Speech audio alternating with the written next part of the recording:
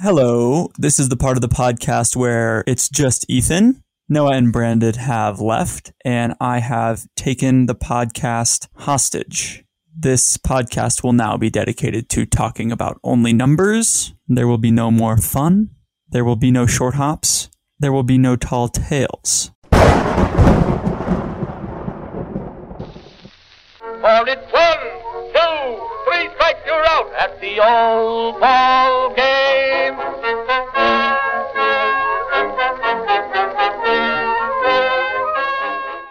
All right, we're good to go whenever you are.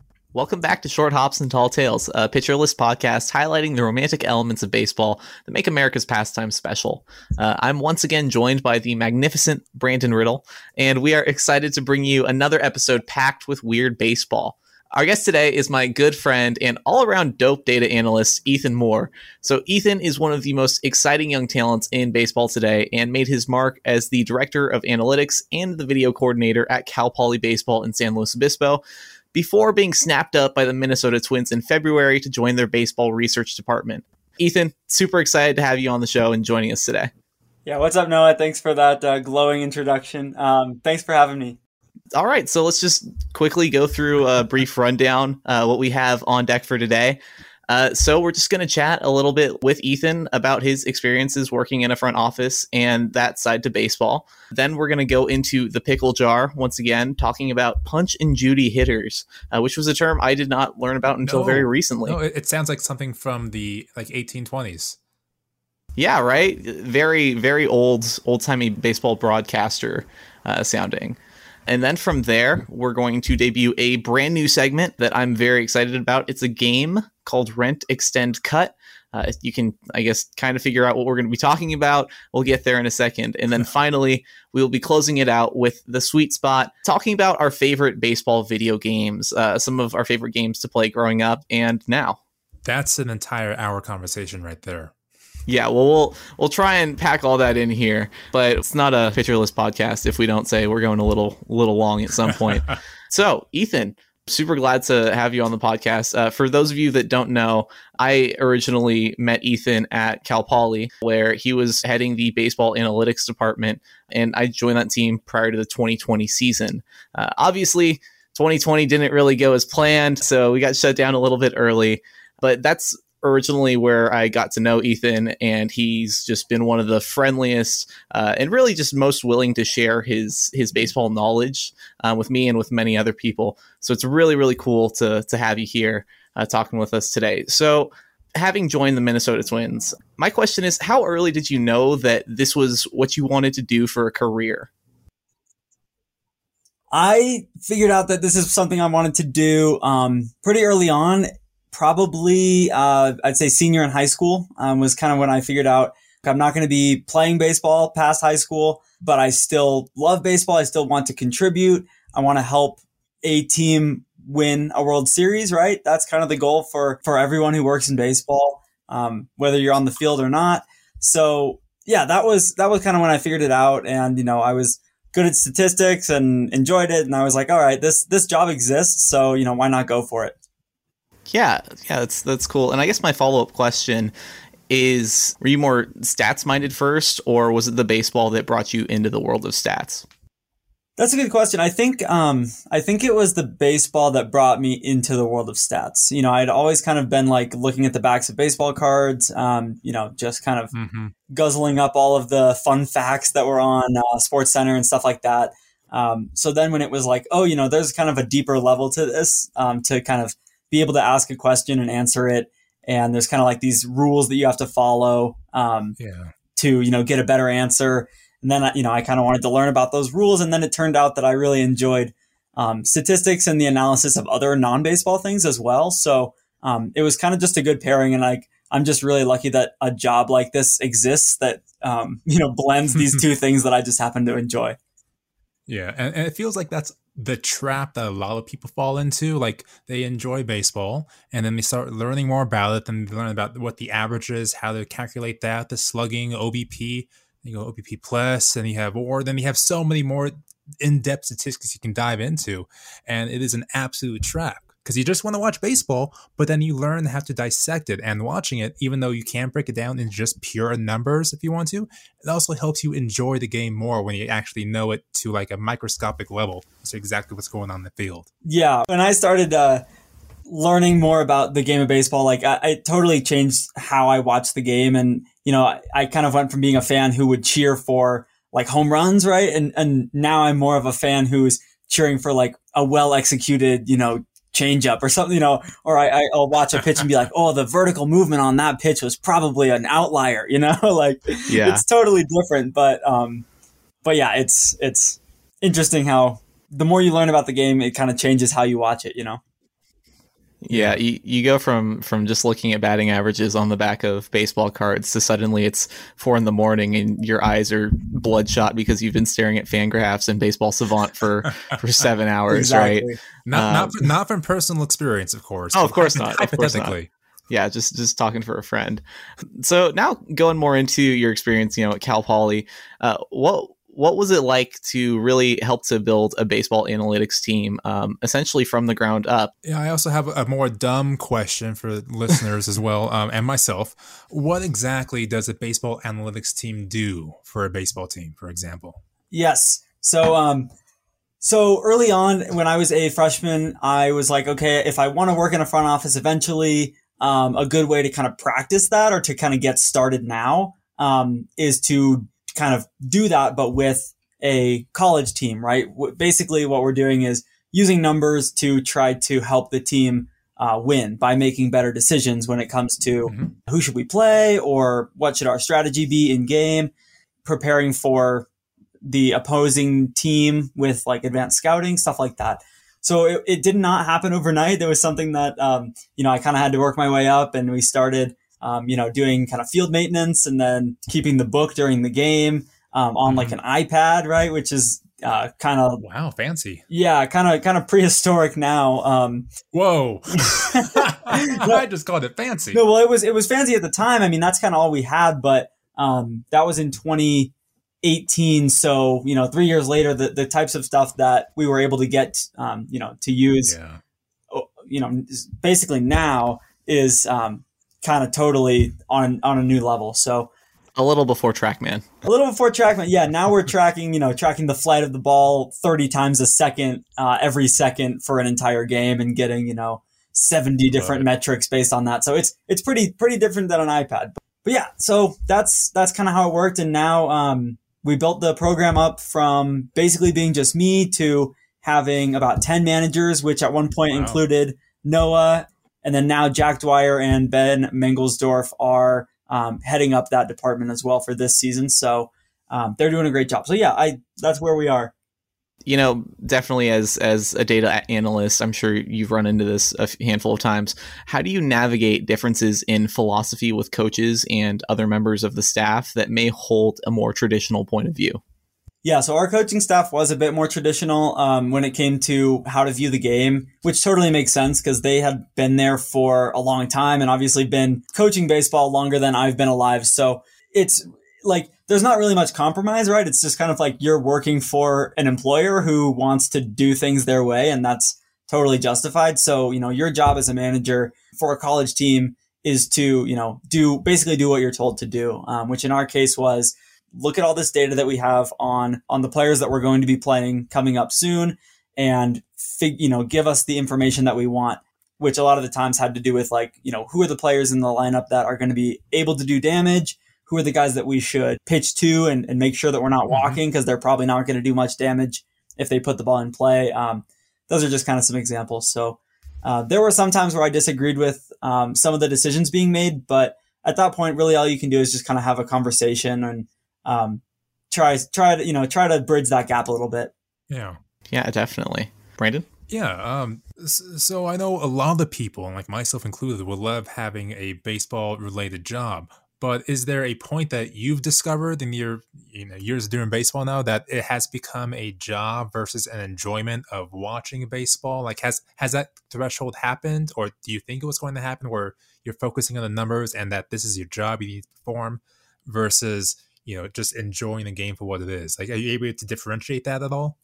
Yeah, that's a good question, and something that I think is important for people to realize if they do want to get into this line of work is that it really is a job. So if, for example, like if I'm doing baseball data analysis, which is more or less what I do, the job is extremely similar to if I was doing data analysis for a different non-baseball company, right? Like you still have to like doing data analysis, or at least like be prepared to do that kind of work.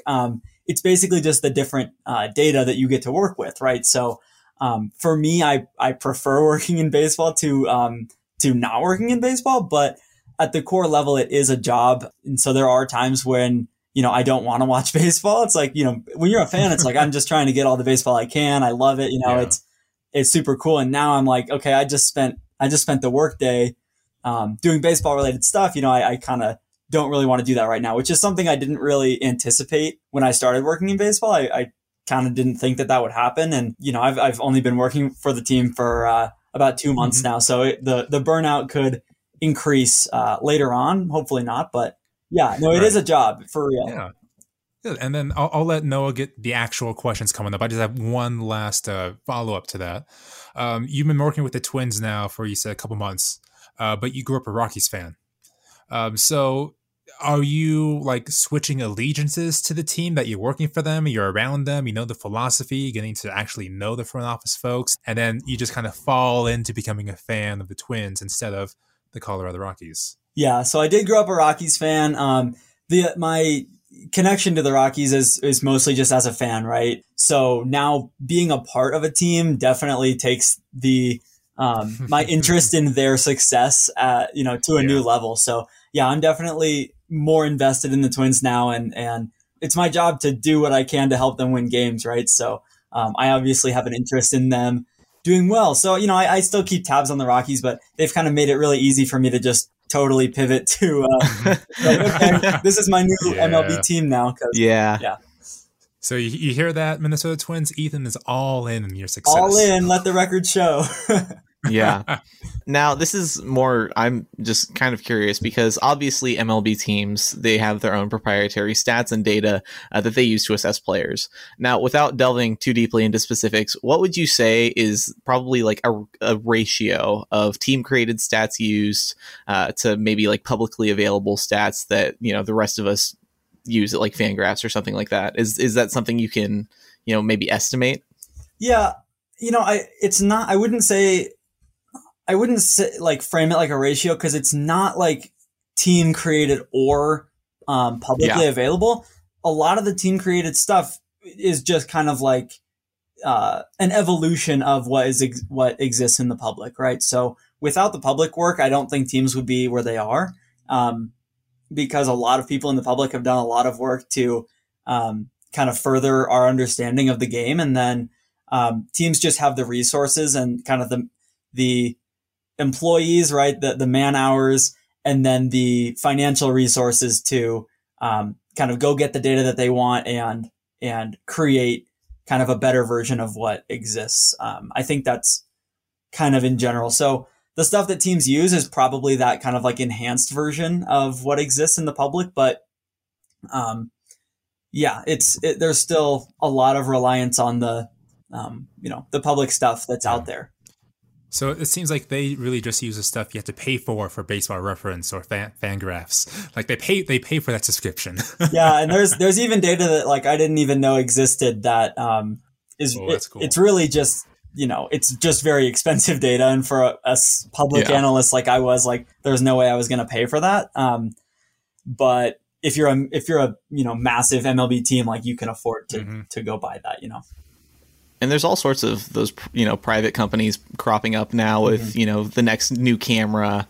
The technology is just evolving super fast too. Yeah, absolutely. So kind of along those lines, last year you created a really cool statistic, Quality of Stuff Plus, which measures pitch quality and attempts to value velocity and movement.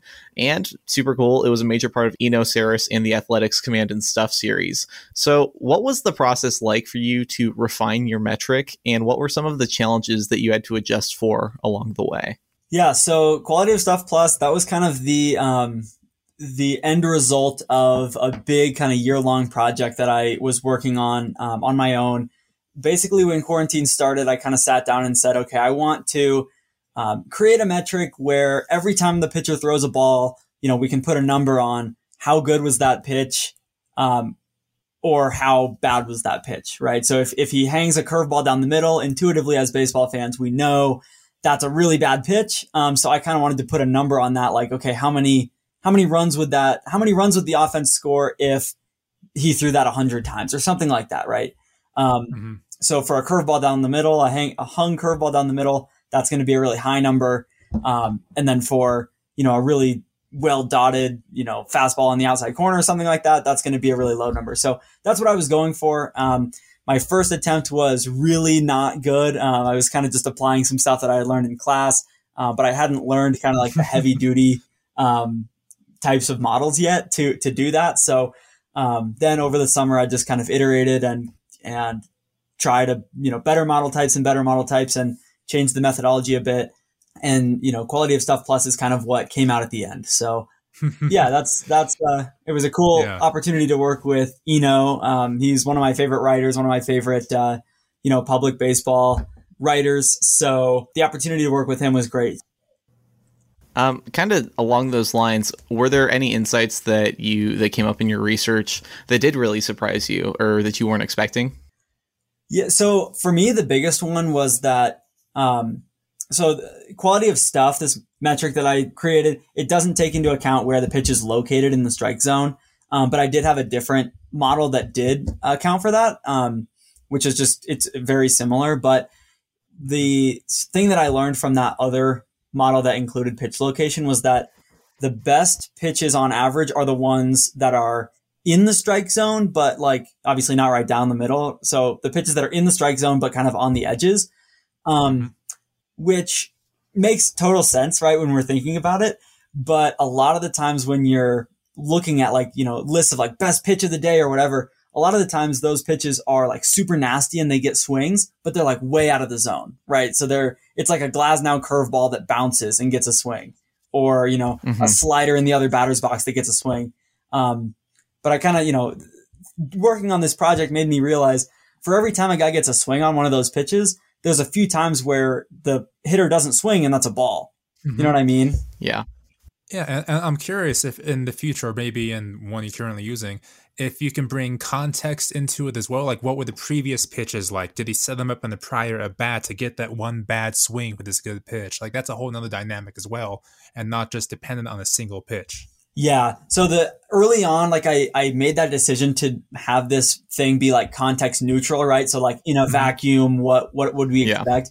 And absolutely. And one of the better pieces of feedback I got on this project was like, pitches don't really happen in a vacuum, right? Pitches happen consecutively. Who the batter is important. What the count is really important. The score of the game, whether there are runners on base, all that's important to, how good is a pitch. And those are things that this model did not take into account at all. So yeah, I totally agree with you that like there's some room to grow in that way, And that's such a hard thing to compute as well. Multiple at bats, multiple pitchers, even maybe throughout different games in the season as well. But that's, a big project on the take. But still, it's the fact that you brought that in and you were thinking about that earlier. That's really neat. So just more taking a step back here. What's your biggest surprise been from your experience working in the majors so far? I know it's just been a handful of months, but what's something that you weren't expecting? Man, I think that it's just like how much teams have like access to when it comes to, I had heard previously that teams are, the kind of adage is that teams are 5 to 10 years ahead of the public when it comes to analytics, what they know, kind of like the information that they're using to make decisions. And pretty quickly, I was like, okay, I understand, what that means, right? The public does great work, but imagine what the public could do if they had a team of like 10 people working 40 hours a week around the clock on these problems, right? It's like the amount of projects that teams are able to get done and then use to make decisions is really just mind blowing. I really didn't know what to expect coming in. I was like 5 to 10 years ahead. How am I supposed to know what that looks like? It's like, I can't see the future, but but then when you see it, it's like, oh yeah, okay, that kind of makes sense. Very cool. Yeah, well, thank you very much for being generous with your time. We're going to move on into our next segment now, the pickle jar. And this is where we bring you down, Ethan, to our level. Uh-oh. Just crude baseball fandom. Just weird baseball. We're done now with the fancy analytics and numbers. We're going to get into the mud. I'm ready. Oh, yeah. Okay. So the pickle jar. So this is, once again, the segment each week where we take one of baseball's many odd slang terms and we take it to somebody who is not as familiar with the game. And we ask them, what are your ideas? How did this happen? Where did this term come from? So this week's term is a punch and Judy hitter. And now, Ethan, I'm actually going to put you on the spot. Just if you haven't heard of the term, what's your best guess as to what it might mean? This is a term that I've never heard of, surprisingly. Well, maybe unsurprisingly, because you said that you hadn't heard it either, right, Noah? Yeah, it's pretty obscure. Mm-hmm. Yeah, I don't know. It doesn't sound like it's particularly complimentary. I don't know if the punch is relating. I don't think it's relating to fruit punch. I don't know. I think and you said hitter, so it's related to offense. I don't know. Maybe just a bad hitter. That's my guess. Okay. That's a solid guess. Brandon, I know you asked your friend Liz what you have to say. Yeah, so I didn't ask Courtney this week. I asked Liz. I apologize to Courtney. And Liz said it's punch and Judy hitter is when somebody slams into third baseman and then rushes home. So like runs him over, like I guess him? like trucks him over the base and goes home. Go punch and Judy. That's a very old school play. Well, it sounds like an old school saying. Like when I first read Punch and Judy today for the first time in my life, and before reading the notes later on, I thought about the puppets that had like the big like wooden mallet and hit each other like Punch and Judy, the puppets. So it kind of made sense hitting each other like that. But because I had never seen this term before, I kind of trying to think about what it was like, and the first thing I thought of when I saw Judy was like Judy Johnson, the third baseman in leaguer leagues, who was a heck of a hitter. So I thought just a really good, spray hitter across all fields. So that's kind of what I was thinking. Okay, yeah, I like I said, I very recently heard this referenced in Brockmire, the show with Hank Azaria as the degenerate baseball announcer. Don't watch it with your kids. Oh, definitely not. But I asked my friend Nick Lampy, and he gave me a very colorful answer, and he said that a Punch and Judy player is a guy who gets into a lot of fights, and he gets ejected and goes home to his lovely wife named Judy. Oh. So he's very fiery on the field, but he's a very nice family man at the end of the day. Absolutely delightful. I love it. I like that. We've got a good very very creative variety of definitions tonight. But what is it? What is a Punch and Judy? Okay. So the definition for a punch and Judy hitter, you're close, Brandon. It is a slap hitter, a batter without much power. Someone who hits a lot of singles. So like David Fletcher would be a punch and Judy hitter today. Ichiro could be considered a punch and Judy hitter. Don't have many of them left today. Nope. Yeah, not so much. Not one of the three true outcomes, unfortunately. But the origin, it actually was the term itself in regards to baseball. It's attributed to the former Dodgers manager, Walter Alston, who, when he was asked about a home run by Willie McCovey, said when he belts a home run, he does it with so much authority that it seems like an act of God. You can't cry about it. He's not a Punch and Judy belter. So I don't really know where he got that reference from, because it kind of makes sense in the context of, he's obviously, he's going to hit a home run so hard. It's really no question. And I also want to point out the phrase, it seems like an act of God. How cool is that? Yeah. Willie McCovey. I mean, they call it McCovey Cove for a reason. For a reason, absolutely. For a reason. But then we did some more research, and we turned up that Punch and Judy was actually a 16th century puppet show. What? So that's super weird. I have no idea where the connection to baseball sprouted, because that line from Walter Alston was the first connection we could find. So really just one of those odd out there terms that baseball's kind of adopted into its terminology. Which I hope comes back. There's a number of terms we've talked about on the show that I want to come back, like Punch and Judy, muffinism is a term I want to come back. And I think there are a couple others. The Baltimore Chop, that's one I hadn't heard before either, and that was a cool one I want to come back. So we should bring these retro vintage lexicons into our current vernacular. Absolutely. After learning about what a Punch and Judy hitter is, I think that I identify as a Punch and Judy hitter from my playing days. Magnificent. All right, so on to our next segment, the brand new segment that we're debuting today. It's called Rent, Extend, Cut. Basically, what we're going to be doing here is I'm going to be presenting the group with 3 baseball players, and we've got to choose one player to rent for one season, one to extend for the rest of their career, and one to cut from the roster. Now, because we are short hops and tall tales, are these like 3 current players? Like, can we dive back into history and pick 3 out? What are we doing here? So we're definitely going for my sweet spot of late 90s, early 2000s hitters, because I can never get enough talking about, that generation. So like I said, we're each going to come up with our own 3 rankings here.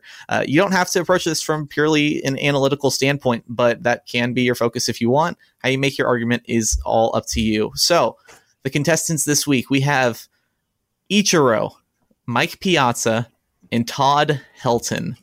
Okay, my next question is, okay, at what age are they being presented to us? Like, are they 35? Prime. Are they 25? Oh my goodness, prime. Whatever age that is. Todd Helton. Okay.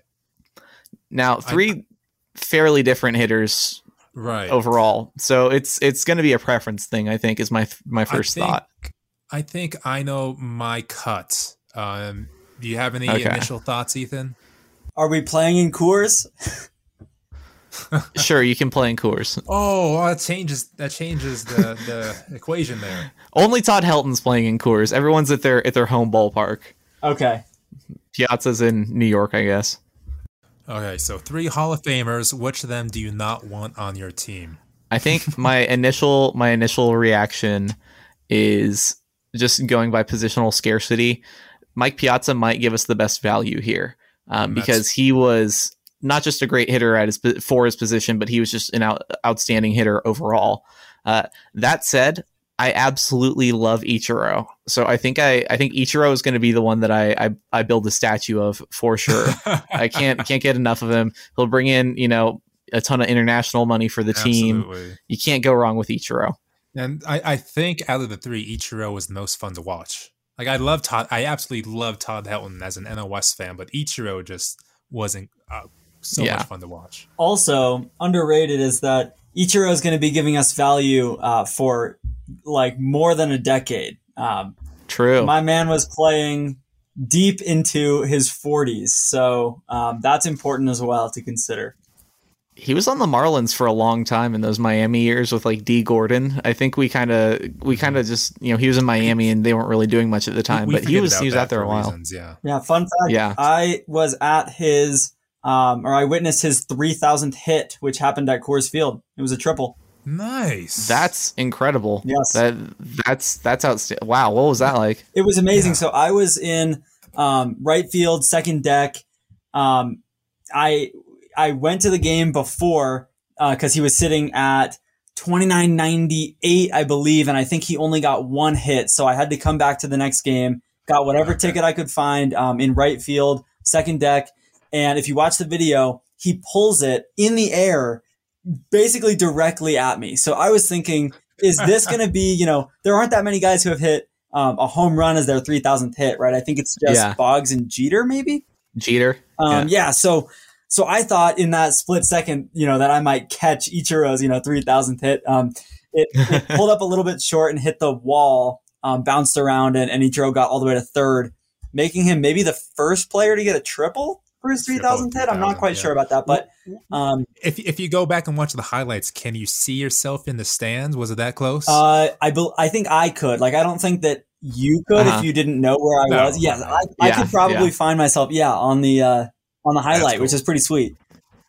That's super cool. I remember seeing old, like 38-year-old Ichiro at Dodger Stadium when Miami came over, and it was the coolest thing ever because I had never seen him before. I didn't care that he was hitting like 200. Yeah. Right. So it sounds like Ichiro is our extender for multiple reasons. He's my extension. Yes. Okay. I agree. Who are we cutting? I hate to do it. But due to the first base being the position now that it is, and that you have Mike Piazza as a catcher with the bat that he has, I think you got to cut Helton, which kills me because I love Helton as like the team leader, but Piazza is just a solid rent as in a position of catcher. He can field and hit the way he does, and also he's a game changer. Yeah, absolutely. I think you got to rent Piazza in my mind. Ethan looks very pained right now. Yeah, as the Rockies guy. You know, what are you thinking? Todd was there for me when no one else was. During the 2010s Rockies, but you know, I think you can probably find a Todd Helton if we are digging through the crates for prime era, prime first baseman.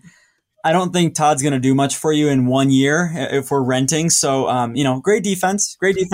But prime Todd Helton. It's like saying, oh, you can easily find the Hall of Fame first baseman somewhere in the wastebasket. No, it's this prime Todd Helton who was an incredible player. That's true. But he just happens to be going up against an possibly equally great hitter. I don't recall right now, but as a catcher, which makes his value skyrocket. Yeah, I agree. I mean, Helton definitely is a defensive guy, and Piazza probably doesn't give you that defense. I don't know about this from an analytical perspective, but Mike Piazza probably was not the best pitch framer, which is something we now know can be worth a lot of runs if you're really bad at it. It can be detrimental. Yeah. But yeah, Piazza's bat in the middle of your order. I mean, I would love to have that for a year, Absolutely. So that was a lot less controversial than I was expecting, to be honest. Seems like we're all on the same page. I was expecting at least somebody to go different. So, okay, just to, put the final ink on it, I'm extending Ichiro. Piazza's my rental. We're dropping Todd Helton. That hurts. It hurts, but it has to happen. Yep. Is that what y'all are doing, or are there any alterations? Is that the consensus? If Piazza was any other position, I'd go with Helton. But for what it is, yeah, agree. That's what I'm going to do too. Unfortunately, I hate to do it, but yeah, I think that's the move. Yeah, and what's really interesting is, so I picked out Ichiro and I picked out Piazza at random because I felt like they represented two very different styles of baseball. And when I was looking them up, just to kind of like think about who I wanted to argue for, it was really wild how close they are in WAR. Wow. So it ended up being a pretty fair discussion after all, I think. So finally, I know we've been waiting on this all night. We're at the sweet spot. The best baseball video games. What were some of your favorite baseball video games to play growing up? What are some of your favorite games now? So it feels like I had a different availability of baseball games at my young age versus y'all's young age. So one of my favorite games I remember was actually coming to me now. It was called Bottom of the Ninth. It was a Nintendo 64 game. Okay. And this would have come out in 1998. And the MVP that year of the Rangers won...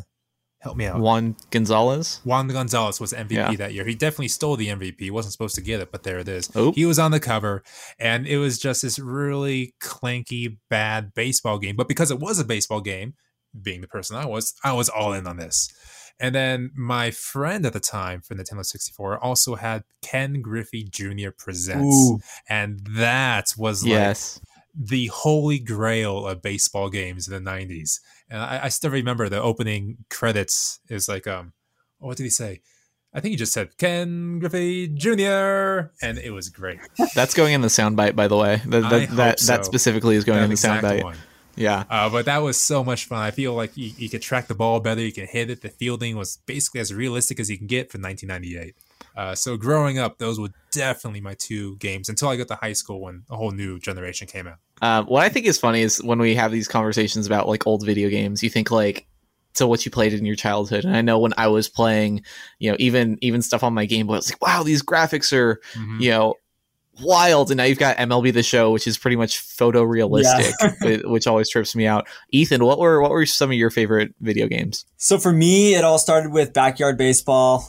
Yes. 2003. I have a photo of myself playing Backyard Baseball 03 in 2003 on an old iMac. So that's my prized possession, is that photo and that disc, which I still have. But that is where it all started for me. And then I kind of moved on to playing on the Wii. I was part of the Wii generation. Yes. I was playing MLB Power Pros 2008. Heavy Japanese influence in that game. Daisuke Matsuzaka on the front.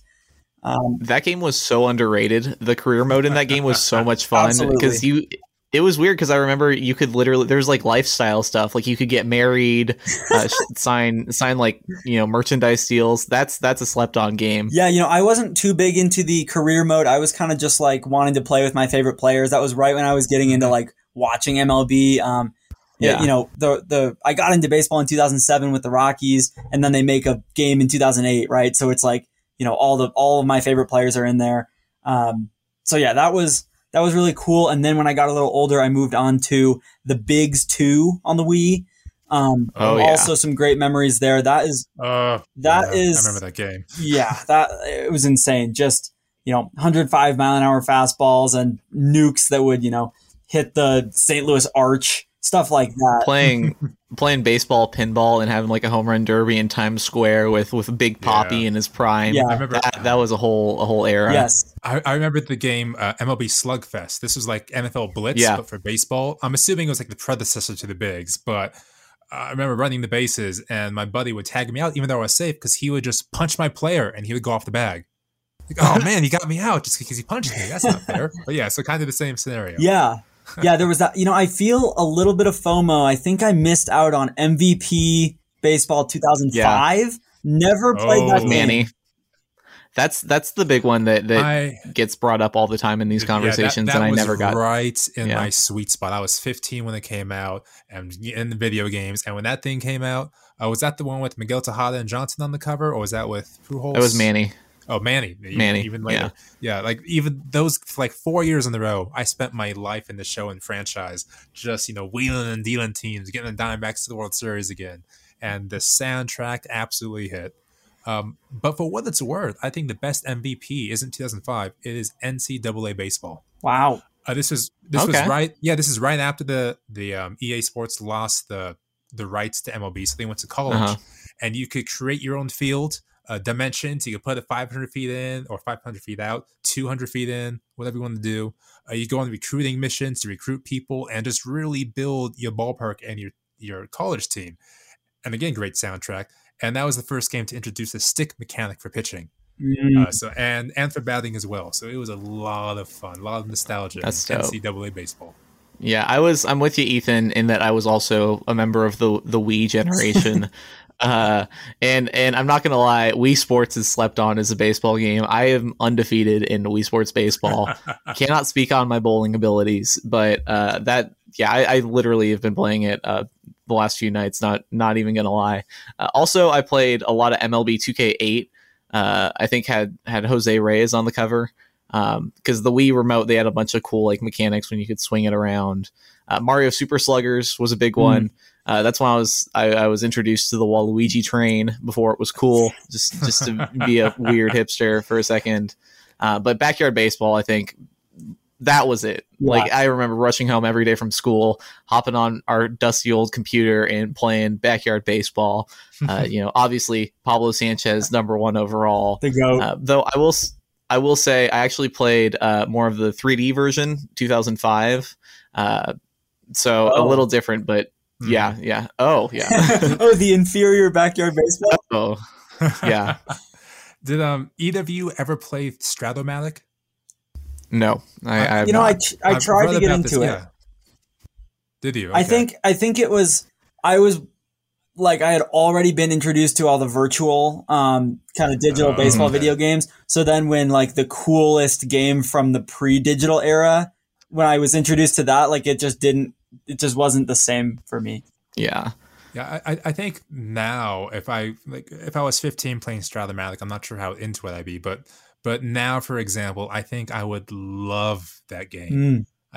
Because I could see myself jumping into, especially with the 2020, everyone's on Zoom doing virtuals. Yeah. You try doing, like, for example, D&D over the Well, it kind of is like baseball Dungeons and Dragons, right? Yeah, I was going to say that. Yeah. We should get a Stratomatic Zoom League going.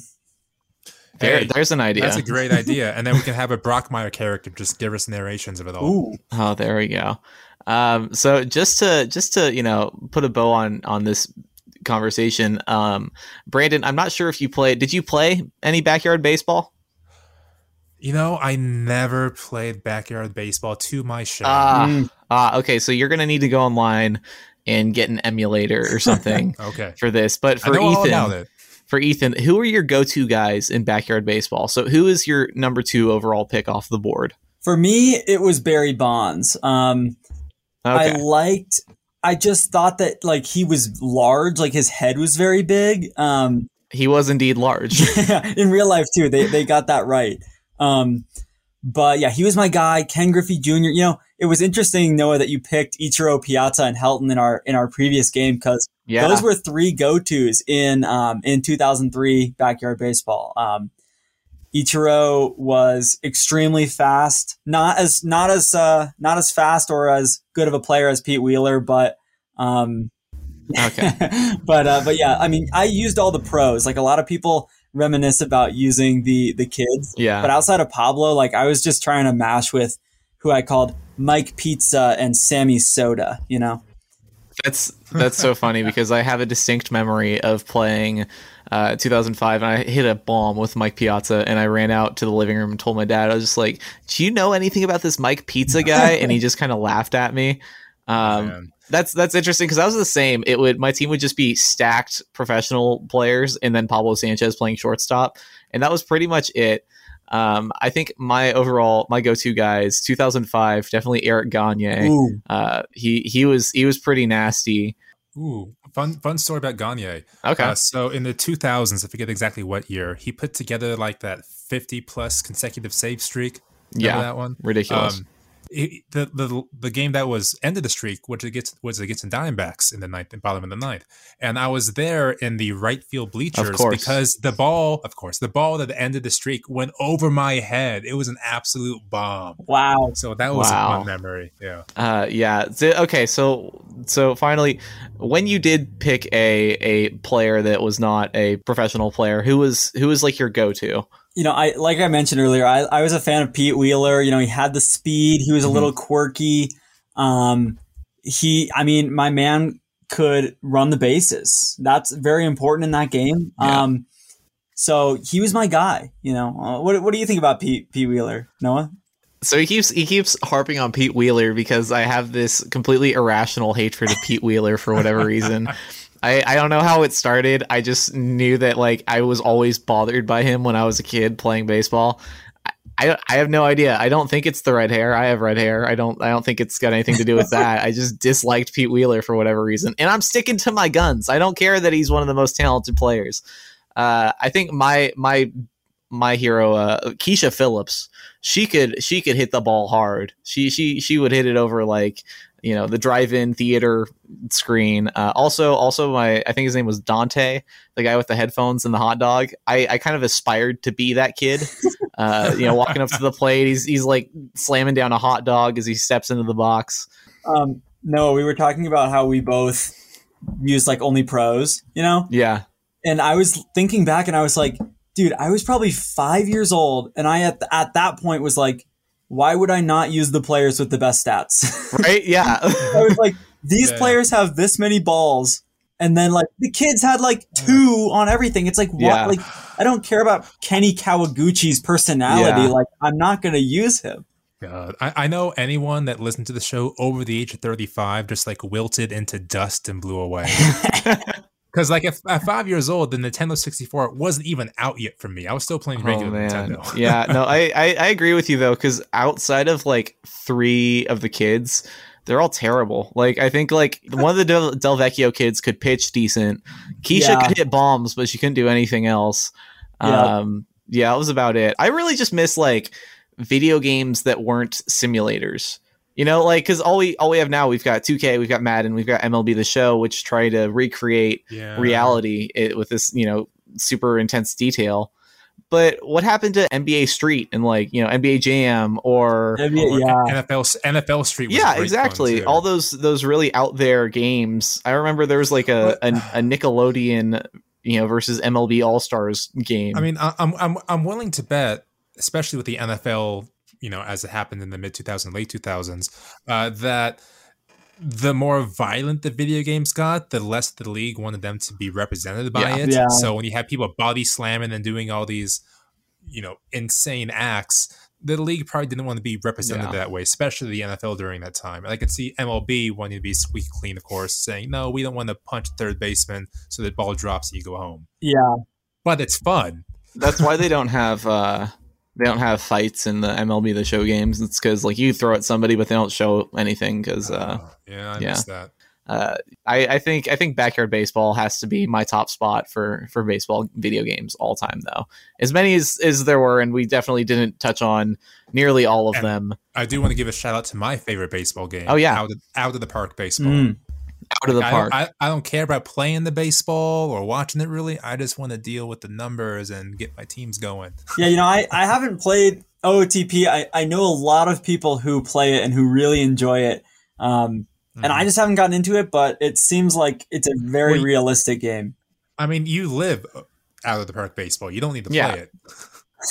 All right, so that unfortunately is us running up on our time once again.